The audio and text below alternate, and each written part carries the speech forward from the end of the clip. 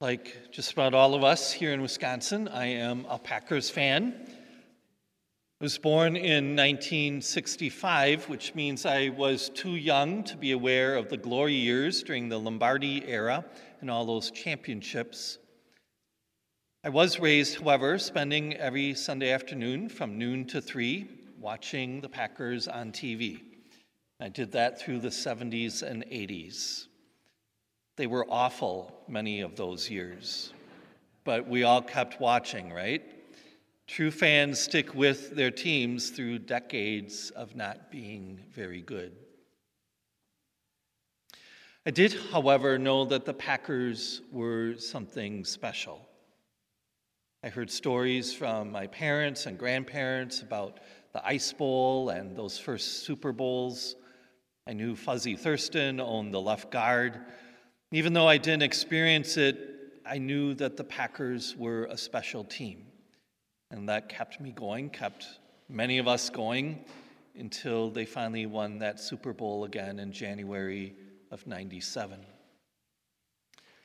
I was serving in Green Bay at the time at Nativity Parish on Oneida Street in Ashwaubenon, about 6 blocks just down the street from Lambeau Field. So the victory parade went right by the church. So a few of us made a banner for the parade to put outside, and it said in green and gold, "Glory, glory, hallelujah."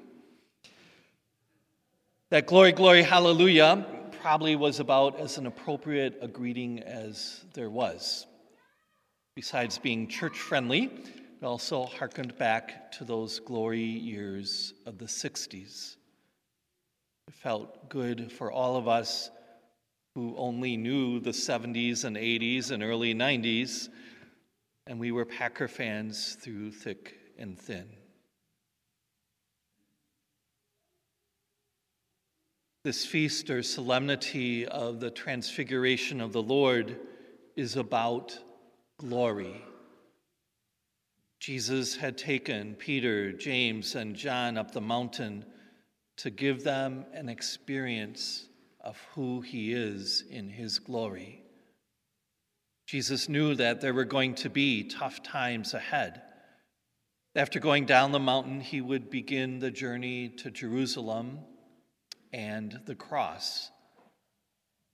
He knew it would be tempting for them to leave once things got difficult. He wanted to give them a glimpse of who he is, so that they would stick around through his death to experience the resurrection. Peter, James, and John saw the glory of the Lord. They saw his face shine like the sun, and his clothes become white as light. They heard a voice come from the bright cloud saying, "This is my beloved Son." It was an experience that they would never forget. The three of them saw Jesus in his glory.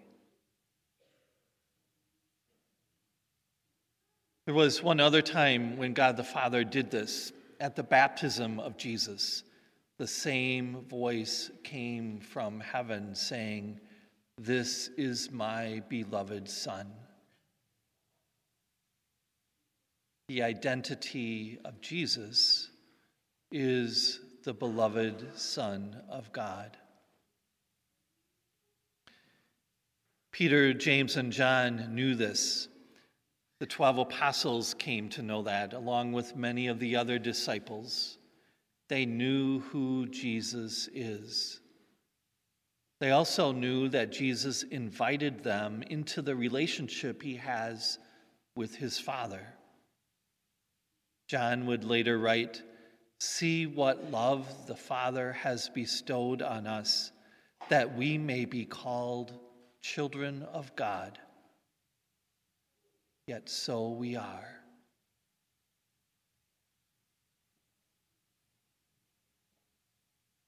Who we are is one of the most profound questions of our lives. We answer that question of identity in lots of ways. We are Packers fans. We're from Wisconsin. We are straight or gay. We are black or white. We are MAGA or progressive. None of those things, though, gets to who we are at the deepest level.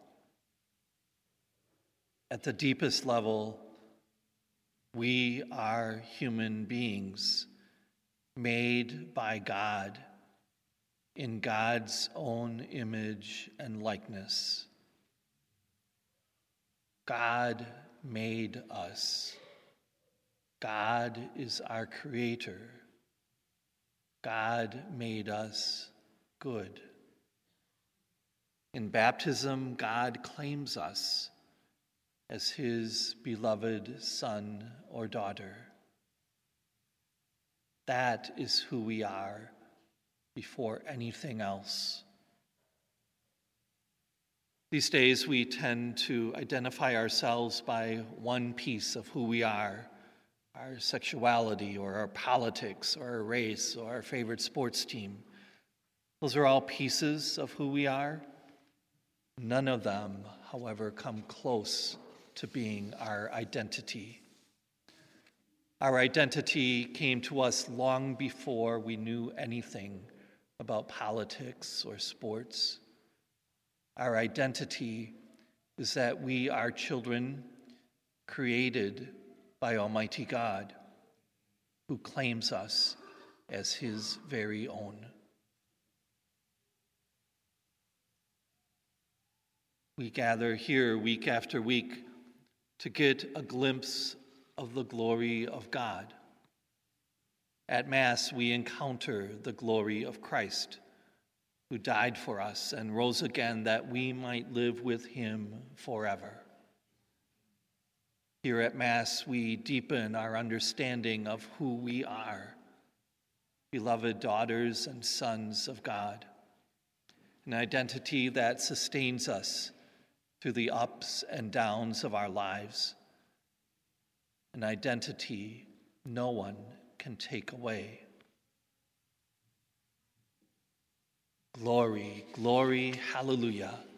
We are beloved children of God.